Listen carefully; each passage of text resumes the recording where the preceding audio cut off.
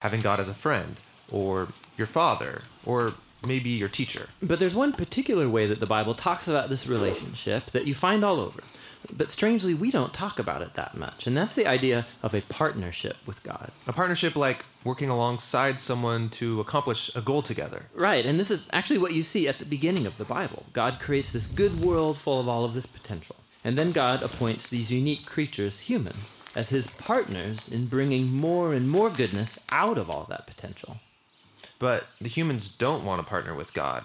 They rebel and try to create a world on their own terms. And so this broken partnership is the Bible's explanation for why we're stuck in a world of corruption and injustice and the tragedy of death. It's not like there's just one or two humans who have bailed on this relationship. In the story of the Bible, everyone has abandoned the partnership with God. So what God does is select a smaller group of people out of the many, and he makes a new partnership with them called a covenant. And in a covenant, God makes promises, and then in exchange asks his partner to fulfill certain commitments. And the purpose of all of this is to somehow use this covenant relationship to renew his partnership with everybody else. Now, there are actually 4 times in the Old Testament that we're told God initiates a covenant relationship with Noah, Abraham, the nation of Israel, and King David. And it's through these that God is forming a covenant family into which all people will eventually be invited. So let's see how these work. The first one is with Noah. So in this story, God has just brought the flood to cleanse the world of humanity's corruption, and Noah and his family are the only ones left. And so God makes a covenant with Noah, saying, listen, I know that humans will continue to be evil, but despite that, I'm not going to destroy it like this again. Instead, the earth will be this reliable place for us to work together. Great. So what does Noah have to do? Nothing. And that's what's so interesting about this first covenant, is that God is promising to be faithful, even though he knows humans won't be. The next time we see God make a covenant is with a man named Abraham. God chooses him, promises to bless him, give him a large family, lots of land where they can flourish. And in return, God asks Abraham to trust him and train up his family to do what is right and just. And the whole reason for this covenant is God says that somehow he's going to bring his blessing to all families of the world through this one family. So that's Abraham. The next time we see God make a covenant is when Abraham's family grows into the tribe of Israel. And this covenant is with the whole tribe. God asks them to obey a set of laws, which are these guidelines for living well as a community of God's partners. And if they do this, then God promises to bless them and that they will become a people who then represent him to the rest of humanity. That's the covenant with Israel. The last covenant is with King David. Yeah, the tribe of Israel has become this large nation ruled by David. And God asked David and his descendants to partner with him by leading Israel in obeying the laws and doing what is right and just. And God promises that one day, one of David's sons will come and extend God's kingdom of peace and blessing over all the nations. So those are the 4 covenants that God makes in order to restore his partnership with the whole world. But here's what happens. Israel breaks the covenant. They worship other gods, they allow horrible injustice, and so they lose their land and are forced off into exile. So it seems hopeless. But during this time, Israel's prophets talked about a day when God would restore these covenants in spite of Israel's failure, somehow. Yeah, they called it the New Covenant. And this is actually what's so interesting about Jesus, is that he's introduced into this story as the one who fulfills all of these covenant relationships. We're told that he's from the family of Abraham, and so he will bring the blessings of that family to the whole world. We're told that he's the faithful Israelite who was able to truly obey the law. And we're told that he's the king from the line of David, and so he goes about extending God's kingdom of justice and peace to all. And that's really remarkable for one guy. Yeah, and what it highlights is perhaps the most surprising claim of all made about this man, that Jesus is no mere human, but rather God become human. And God did this in order to be that faithful covenant partner that we are all made to be, but have failed to be.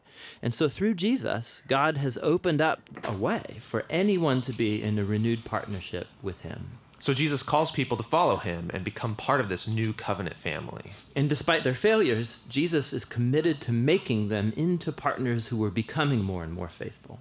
The story of the Bible ends with a vision of a fully renewed world, full of goodness and peace. And there's this renewed humanity there, partnering together with God to expand the goodness of his creation. And so the end of the Bible story is really a new beginning.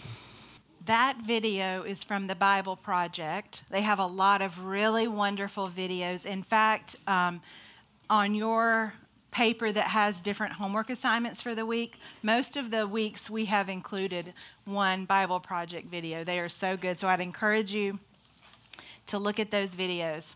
Well, good evening. I'm Tammy Metters, and I want to start by telling you a story. Did you push record? Okay. Sorry about that. There was a man, a 75-year-old man who was raised in a polytheistic culture. And what that means is that his culture worshiped many gods, multiple gods. And they worked hard to make these gods happy. They worked hard to appease these gods. But these gods were unpredictable. And they paid no attention to the humans. They didn't have a relationship with the humans. But the humans wanted their lives to go well. They wanted to flourish. They wanted to have land. They wanted to have descendants. All of these things, good fortune, prosperity. And they tried to earn these blessings by making the gods happy. Question for you guys. Have you ever tried to control life by living in a way that in your mind you were entitled to God's blessing? Or have you ever been afraid that God would be so angry with you that he would punish you for something you did or something you didn't do? If you've ever had those thoughts, then you might understand just a little bit about this culture that this man grew up in. In Mesopotamia, where this man was from, was a pagan culture with immorality and idolatry as the norm. And this man that I began telling you about, well, his name meant father of many, but actually he was the father of none. And remember, he was 75 years old and his wife was 65 years old. And then one day, the God, the one true God, came to him and told him that he was going to bless him and make his name great. He told them that his descendants would be so many that he couldn't even count them, that he would inherit land, and that the whole world would be blessed through him. All the things that the people in his culture were trying to get from the gods. Descendants, land, a great name. And God promised him, but he said, it's not just for you. It's so that everyone in the world could be blessed through you. And God told him, but you need to leave. You need to leave your father's household. You need to leave your people. You need to leave your city and go to a place that I will show you. Where? Where do I go? I'll show you. And so he went. And his life took a 180-degree turn. Maybe God separated him from his city, from his people, because he wanted him to learn a new way of life. He wanted him to learn a new way of relating to God.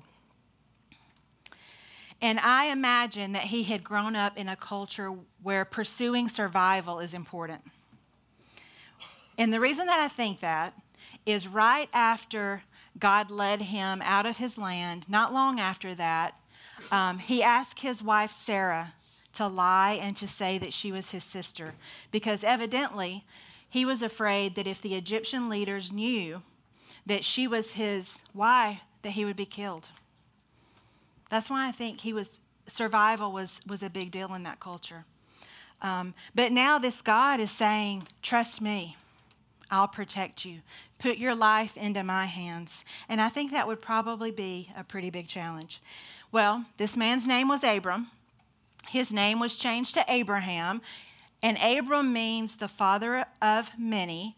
Abraham means the father of nations. So tonight, we're just going to call him Abraham. We're just going to call him Abraham. And you know what? His name did become great. And he did inherit land. And his descendants are as many as the stars in the sky. And he grew in his faith. And he grew in his ability to trust God. And we learned a song about him as a child. And we're going to sing that song tonight. Did y'all know that was coming? Okay. Are you ready? All right. 1, 2, 3, 4. Father Abraham had many sons. Many sons had Father Abraham. I am one of them, and so are you. So let's just praise the Lord. Right arm. Father Abraham had many sons. Many sons had Father Abraham. I am one of them, and so are you. So let's just praise the Lord. Left arm. Okay, we only have 4 more. No, I'm kidding. Good job. Excellent job. Very good. Well, we have a lot to learn tonight about this man, Abraham, and the hope of redemption that God began to unfold through him. We're going to start with Genesis 12, 1 to 4. Ashley, Genesis 12, 1 to 4. By the way, I've assigned different people to read the verses tonight. So, the Lord had said to Abram, "Leave your native country, your relatives, and your father's family, and go to the land that I will show you. I will make you into a great nation. I will bless you and make you famous, and you will be a blessing to others. I will bless those who bless you, and curse those who treat you with contempt. All the families on earth will be blessed through you." So Abram departed as the Lord had instructed, and Lot went with him. Abram was 75 years old when he left Haran. Thank you. So we are going to be moving from the creation period into the Abraham period. And so we always just want you guys to have your timeline with you, because it's a great thing to look at as we talk tonight. But we're moving from C to A in our acronym casket. So you might want to kind of look at the timeline. And you know what? Things have been pretty grim since Adam and Eve, right? Things have been pretty grim. But Genesis 12 is a turning point. We see the hope of redemption. We see the hope of restored blessing and the hope of reconciliation between God and humanity. And remember last week we asked the question, what happened? What happened between this beautiful flourishing garden where Adam and Eve walked with God in the cool of the day and the flood? And last week, we determined sin happened. That's our problem. Sin is our problem. And now God is going to start his plan to deal with sin and evil. And right here is where we see this plan begin to unfold. So Abraham's a significant character in God's plan of redemption. And the scripture calls God the God of Abraham, Isaac, and Jacob many times. Why does the Bible talk about God as the God of Abraham, Isaac, and Jacob? And the reason is because the covenant goes through Abraham to his son Isaac, to his son Jacob, which remember Jacob, his name was changed to Israel. And then his 12 sons become the 12 tribes of Israel. And then all the way until the whole world is blessed through Jesus Christ. So tonight, I'm going to call it a lesson in our faith ancestry.com, because these are our ancestors. These are the ancestors of our faith. These are the patriarchs of our faith. Our bottom line for tonight is that God's plan for redemption is beginning to unfold through one man that became one family, that became one nation, that led to one Savior for the whole world.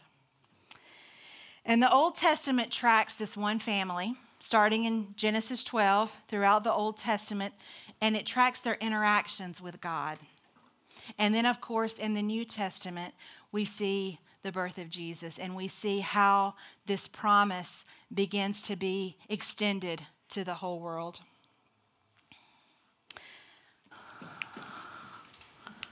I don't know if they'll have it. It's a sign that has this particular word on it. Let's see. Oh, here it is. Blessed. Blessed. Oh, look. Blessed. Blessed. Blessed. Blessed. Blessed. Oh, this one says blessed. Blessed beyond measure.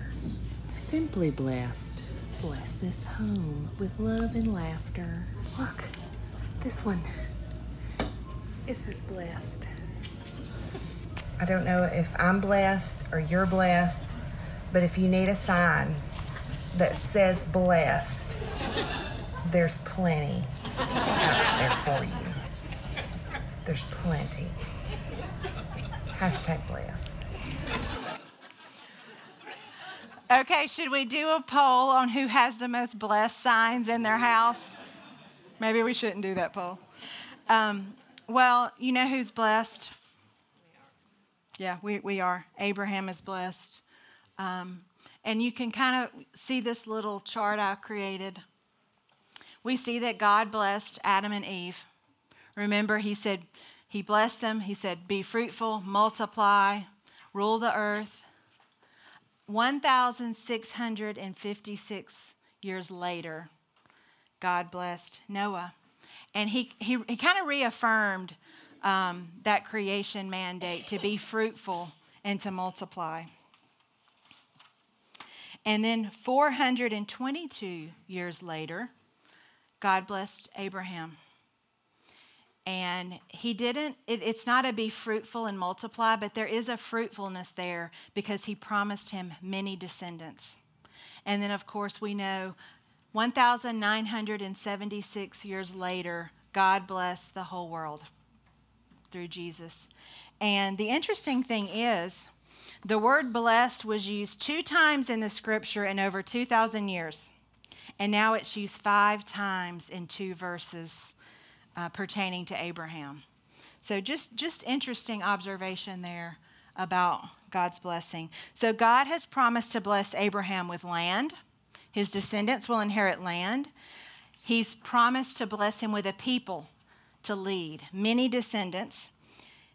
He said he's going to be the father of nations, so everyone will be blessed through him, and that his name will be great.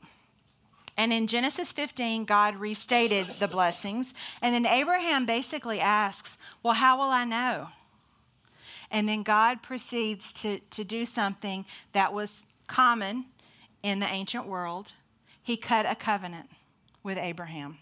So a notary stamp and a piece of paper would be probably the way we would do that today as a contract. But that's not the way that they did a covenant back then. And so let me tell you a little bit about that covenant. First of all, it's known as the Abrahamic covenant. And it's a quite messy scene, actually. So Abraham took a heifer and he cut it in half. And he put one half on one side and he put the other half on the other side. And then he took a goat and he cut it in half. One side on one side, the other side on the other side. Then he took a ram, cut it in half. One side, and the birds were kept whole. And basically, when you're entering into a covenant, what you're saying is that if I don't fulfill my part of the covenant, may what happened to these animals happen to me. So it's serious. It's a serious commitment. And I want you to think for a moment about the answer to this question. Why do you think God put Abram into a deep sleep and then he passed through the animals himself? Just something to think about. Why do you think God put Abram into a deep sleep and passed through those animals himself? Well, I think it's because God knew that humans couldn't be faithful to the covenant. He knew that we couldn't hold up our end of the covenant. So God passed through for both of us. let's look at just some of these blessings and talk through them a little bit. So the first one is land. And I've got in this middle column Abraham's reality. This is what Abraham is experiencing. And then on the right column, we see that this is the promised reality, and it is the reality that is fulfilled. But we see that Abraham's a wanderer. He never has a permanent home. He lives in tents. And the only land that was ever his was the land that he purchased for his burial, for him to be buried at. And of course, his future reality is his descendants do inherit the promised land. Land also is a gift of security. Think about that culture and that time, what a gift of security land is. It also symbolizes rest. And ultimately, Abraham found rest in his heavenly home. Hebrews 11:16 says that Abraham was looking for a heavenly home, and we will inherit the same heavenly home. So seed. Abraham has no children, and these seed will not come for almost 2,000 years. And this is actually the place of Abraham's greatest pain. He wanted an heir. He wanted a child. He wanted a descendant, but he has no heir. And he most likely thought that Lot would be his heir. And that might be the reason he took Lot with him when he left Ur. But then Lot distanced himself from Abraham. And then he thought his heir was going to be Eleazar, his servant. But then God told him in Genesis 15, no, your heir is going to be your biological son. And so then he thought, well, maybe my heir is going to come through Sarah's servant. So now we're at three possible heirs that Abraham might have thought was going to be his heir. And as I thought about this, the word that came to my mind is anticipation. Anticipate. Okay? That stuck out to me because it seemed like Abraham is trying to anticipate who his heir will be. Remember, this is very important to Abraham. And so he wants to know the plan. Have you ever wanted to know the plan? Have you ever just kind of like tried to work things out in your mind to try to figure out the plan? Right? Instead of like trusting and waiting and having patience. I think it's kind of a common human experience, actually. Abraham did it, and I think we can do that too. And one of the words that God has been impressing on my heart a lot lately is this word unfolding, okay? And sometimes I just call it the unfolding of God. The unfolding, it almost sounds like a movie. But when I think of that word unfolding, I think about my need to trust God and to watch him unfold his plan. And until he gives me a clear step, then my job is to rest and to trust in him. No anticipating or trying to figure things out. Just watching and waiting him, what he does and his plan. So it took 25 years for God to unfold his plan for Isaac to be born. 25 years after the initial promise. That's a long time. 25 years. And remember, his wife Sarah, she was 90 years old when this happened. So God must have wanted the child of the promise to be born in a supernatural way. I want to point out also that the seed is physical. It's a physical lineage and also spiritual. If you were to look at Matthew 1, look in your scripture at Matthew 1, you would see this lineage. You would see it says, this is a record of the ancestors of Jesus the Messiah, a descendant of David and Abraham. And then you see a really long list of names. But you see it goes from Abraham all the way to Jesus. It goes through David, and it says all those listed above include 14 generations from Abraham to David, 14 from David to the Babylonian exile, and 14 from the Babylonian exile to the Messiah. And remember, this book was written to Jewish people. And so lineage is very important. It's very important. So Jesus is a part of this lineage, this biological lineage of Abraham. And there's a spiritual lineage at work as well, because everyone who believes in Christ is a child of Abraham. Everyone. And Jesus has to be a part of the physical lineage for this covenant to be fulfilled. Okay, so that's important. And by the way, the word seed is a singular word in Hebrew. And I know I'm not going to pronounce this right, but I think it's pronounced something like zerah. Zerah. I know that's not right, but yeah. But depending on the context, it can mean many seed, many descendants, or it can be a specific one. And I love the way the New Testament interprets the Old Testament, because we have Paul who interprets this for us in Galatians 3:16. Is our next verse. Woody? God gave the promises to Abraham and his child. And notice that the scripture doesn't say to his children as if it meant many descendants. Rather, it says to his child, and that, of course, means Christ. Mm-hmm. So that word is talking about Jesus. It's talking about Jesus. And if we look back to Genesis 3:15, we see another instance where the word seed is used, and that is also referring to Jesus. Who has that verse?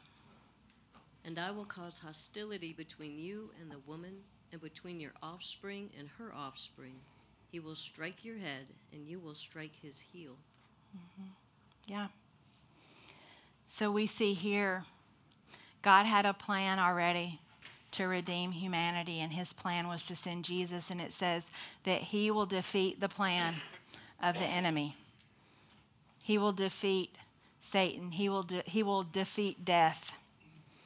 And if we look back at our graph, there it is. I want to point out that there's a big difference between what Abraham is experiencing and what the future reality is. It's a pretty big difference, wouldn't you say? And it really made me think about the kind of faith that Abraham had to have. He really trusted God. He really had a lot of faith.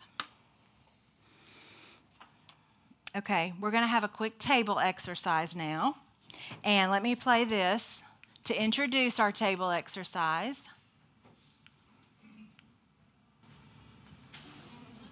On this map. Yes.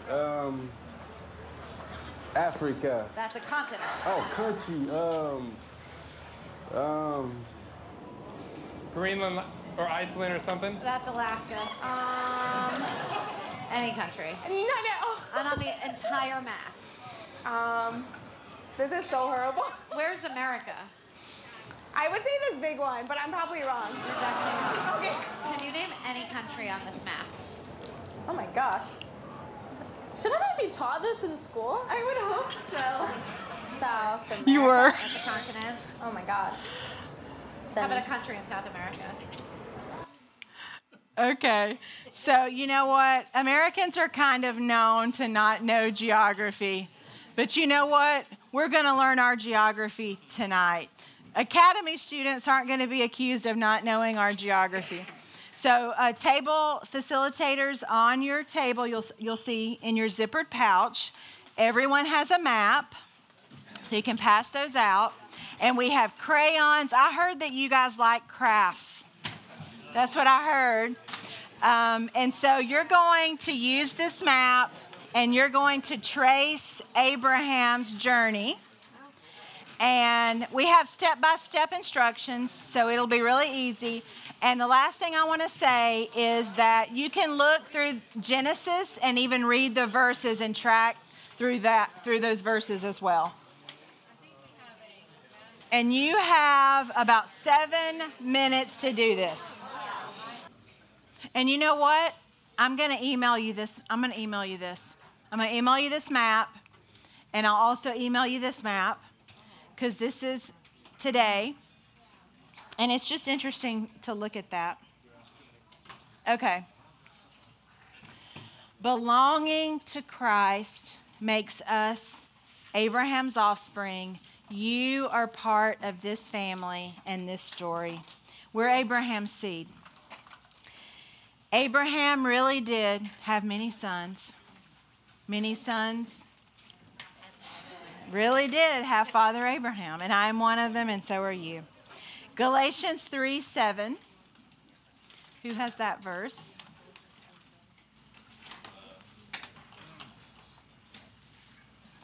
Did I skip a verse? Okay. The real children of Abraham, then, are the one who put their faith in God.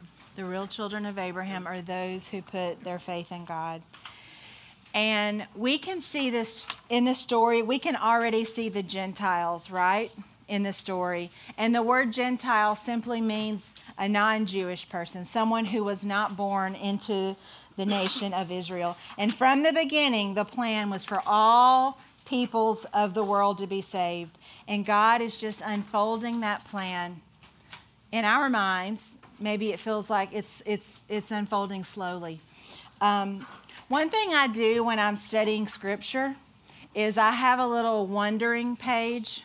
Not wandering, wondering. I wonder. Like I'll reach something and I'll just like, I wonder. I wonder why that's there. I wonder what God was doing. And so I want to wonder a little bit tonight with you. And I want us to wonder what might be some reasons that God's plan unfolded over so many years. What might be some reasons? I'm going to give you just a minute to think about that, and then maybe a few of you would like to share your wonderings. If we got what we wanted right when we wanted it, it wouldn't produce the perseverance and the character that he's developing in us. Very good. You may remember a man named Paul in the New Testament, and one really amazing thing about Paul in relationship to this story is that God gave Paul this ministry to the Gentiles. And that's what he did. He took this blessing and he explained Jesus to the Gentiles.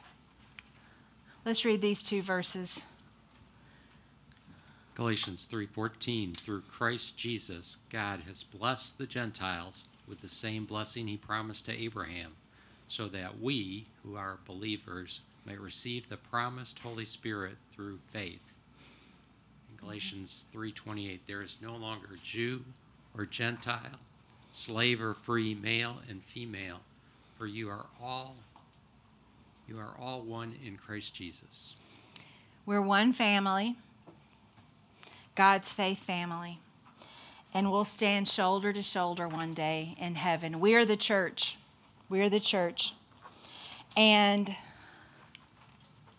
because you're a part of the story, you have a role in the story. You have ownership in this story. You have ownership in the gospel. So I want us to read this next verse together. Let's all read this together. Matthew 28:18-20. Then Jesus came to them and said, all authority in heaven and on earth has been given to me. Therefore, go and make disciples of all nations, baptizing them in the name of the Father and of the Son and of the Holy Spirit, and teaching them to obey everything I have commanded you. And surely I am with you always to the very end of the age. Very good. I really love what Carol Kaminsky says in the book. And I'm just going to have to, again, let you guys know that this book is very rich. If you guys have your book with you, and you can turn to page 40. And we're going to read a little bit of this together. Starting at the bottom of page 40, the chapter book. The chapter book. It's called the Old Testament Study Guide. Okay, I'm going to start, and then we're going to have a couple of other people read. It says, the mission of God continues to be accomplished today when people from different ethnic backgrounds come to faith in Jesus. They become part of the worldwide family of God, envisioned in God's promise of many descendants to Abraham. Mission, therefore, is not simply a New Testament concept, but is central to God's plan of redemption. The unprecedented growth of global Christianity testifies that God's worldwide, multi-ethnic family continues to be established. This, indeed, is the heart of the gospel. With this missional intent of God in view, the children of Abraham are to make disciples of all nations. If we are children of Abraham, this too will be our priority, for it lies at the very heart of God's plan of redemption. God blesses Abraham for the sake of the world. God's people are commissioned to proclaim the gospel to all nations. For some Christians, this will entail moving to a new country to share the gospel to a specific people group as a missionary. For others, it will involve a lifetime committed to Bible translation so that all the language groups of the world might have the Bible in their own tongue. While for others, it will involve using their financial resources to support the work of missions.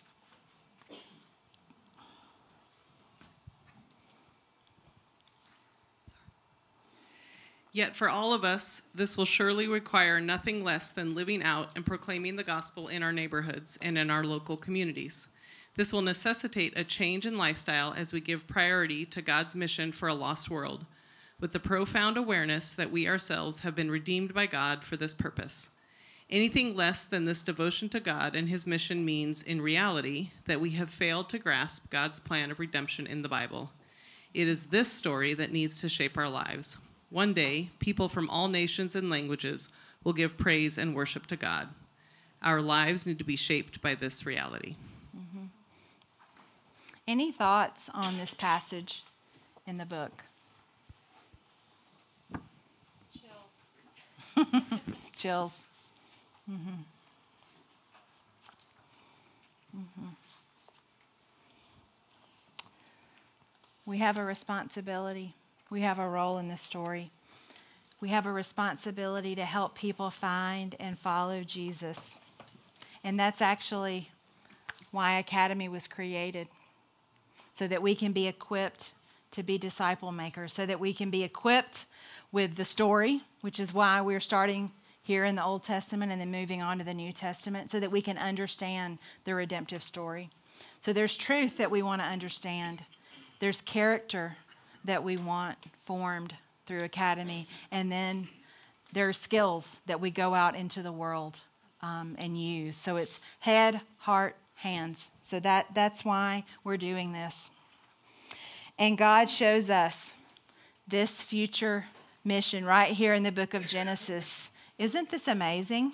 I'm like reading the book of Genesis, just like, this is so amazing that you see the gospel right there in Genesis. And then this verse, Revelation 7, 9 to 10. I think, was that your verse? That's okay. Maybe Shannon could read it. Or somebody over there. Sorry, Shannon. After this, I saw a vast crowd, too great to count, from every nation and tribe and people and language, standing in front of the throne and before the Lamb. They were clothed in white robes and held palm branches in their hands, and they were shouting with a great roar, "Salvation comes from our God who sits on the throne and from the Lamb." Here we are, right? Here we are.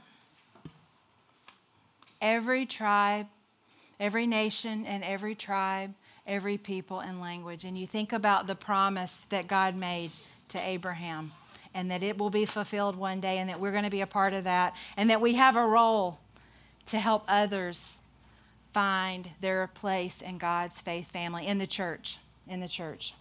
Okay, last point.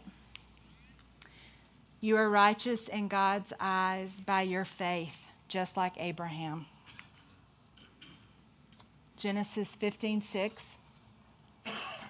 Matt, can y'all give the microphone to Matt right here?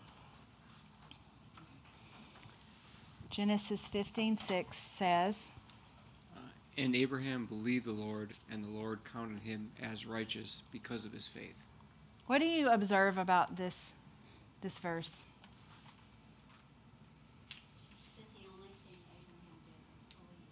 The only thing Abraham did was believe. That's right. Abraham's faith is what gave him a right relationship with God, and it's the same for us. If anyone ever asks you, how do people in the Old Testament be saved? How were they saved? Just go to this verse. It's the same as us. It's by grace through faith. It's by grace through faith that we're saved. Did I give anybody this verse? Oh, Mike, thank you. Romans 4:20-25. Abraham never wavered in believing God's promise. In fact, his faith grew stronger, and in this he brought glory to God. He was fully convinced that God is able to do whatever he promises. And because of Abraham's faith, God counted him as righteous. And when God counted him as righteous, it wasn't just for Abraham's benefit. It was recorded for our benefit too, assuring us that God will always count us as righteous if we believe in him, that the one who raised Jesus our Lord from the dead. He was handed over to die because of our sins. He was raised to life to make us right with God. Mm-hmm, mm-hmm. As we close, I want to ask you a question. Is anyone here tired of striving? Is anyone here tired of trying to prove their worth? Maybe you're trying to prove your worth even to yourself, maybe to those around you. Maybe you're ready to get off the performance hamster wheel.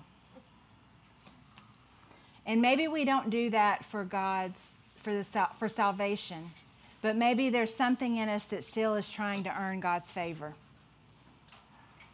And you know what? God offers us rest. He invites us to rest. He invites us into an unconditional love and acceptance. So you're invited not to get your worth from what you do, how you look, what you have. Your worth comes because you believe, you have faith in Christ, and then his righteousness is given to you.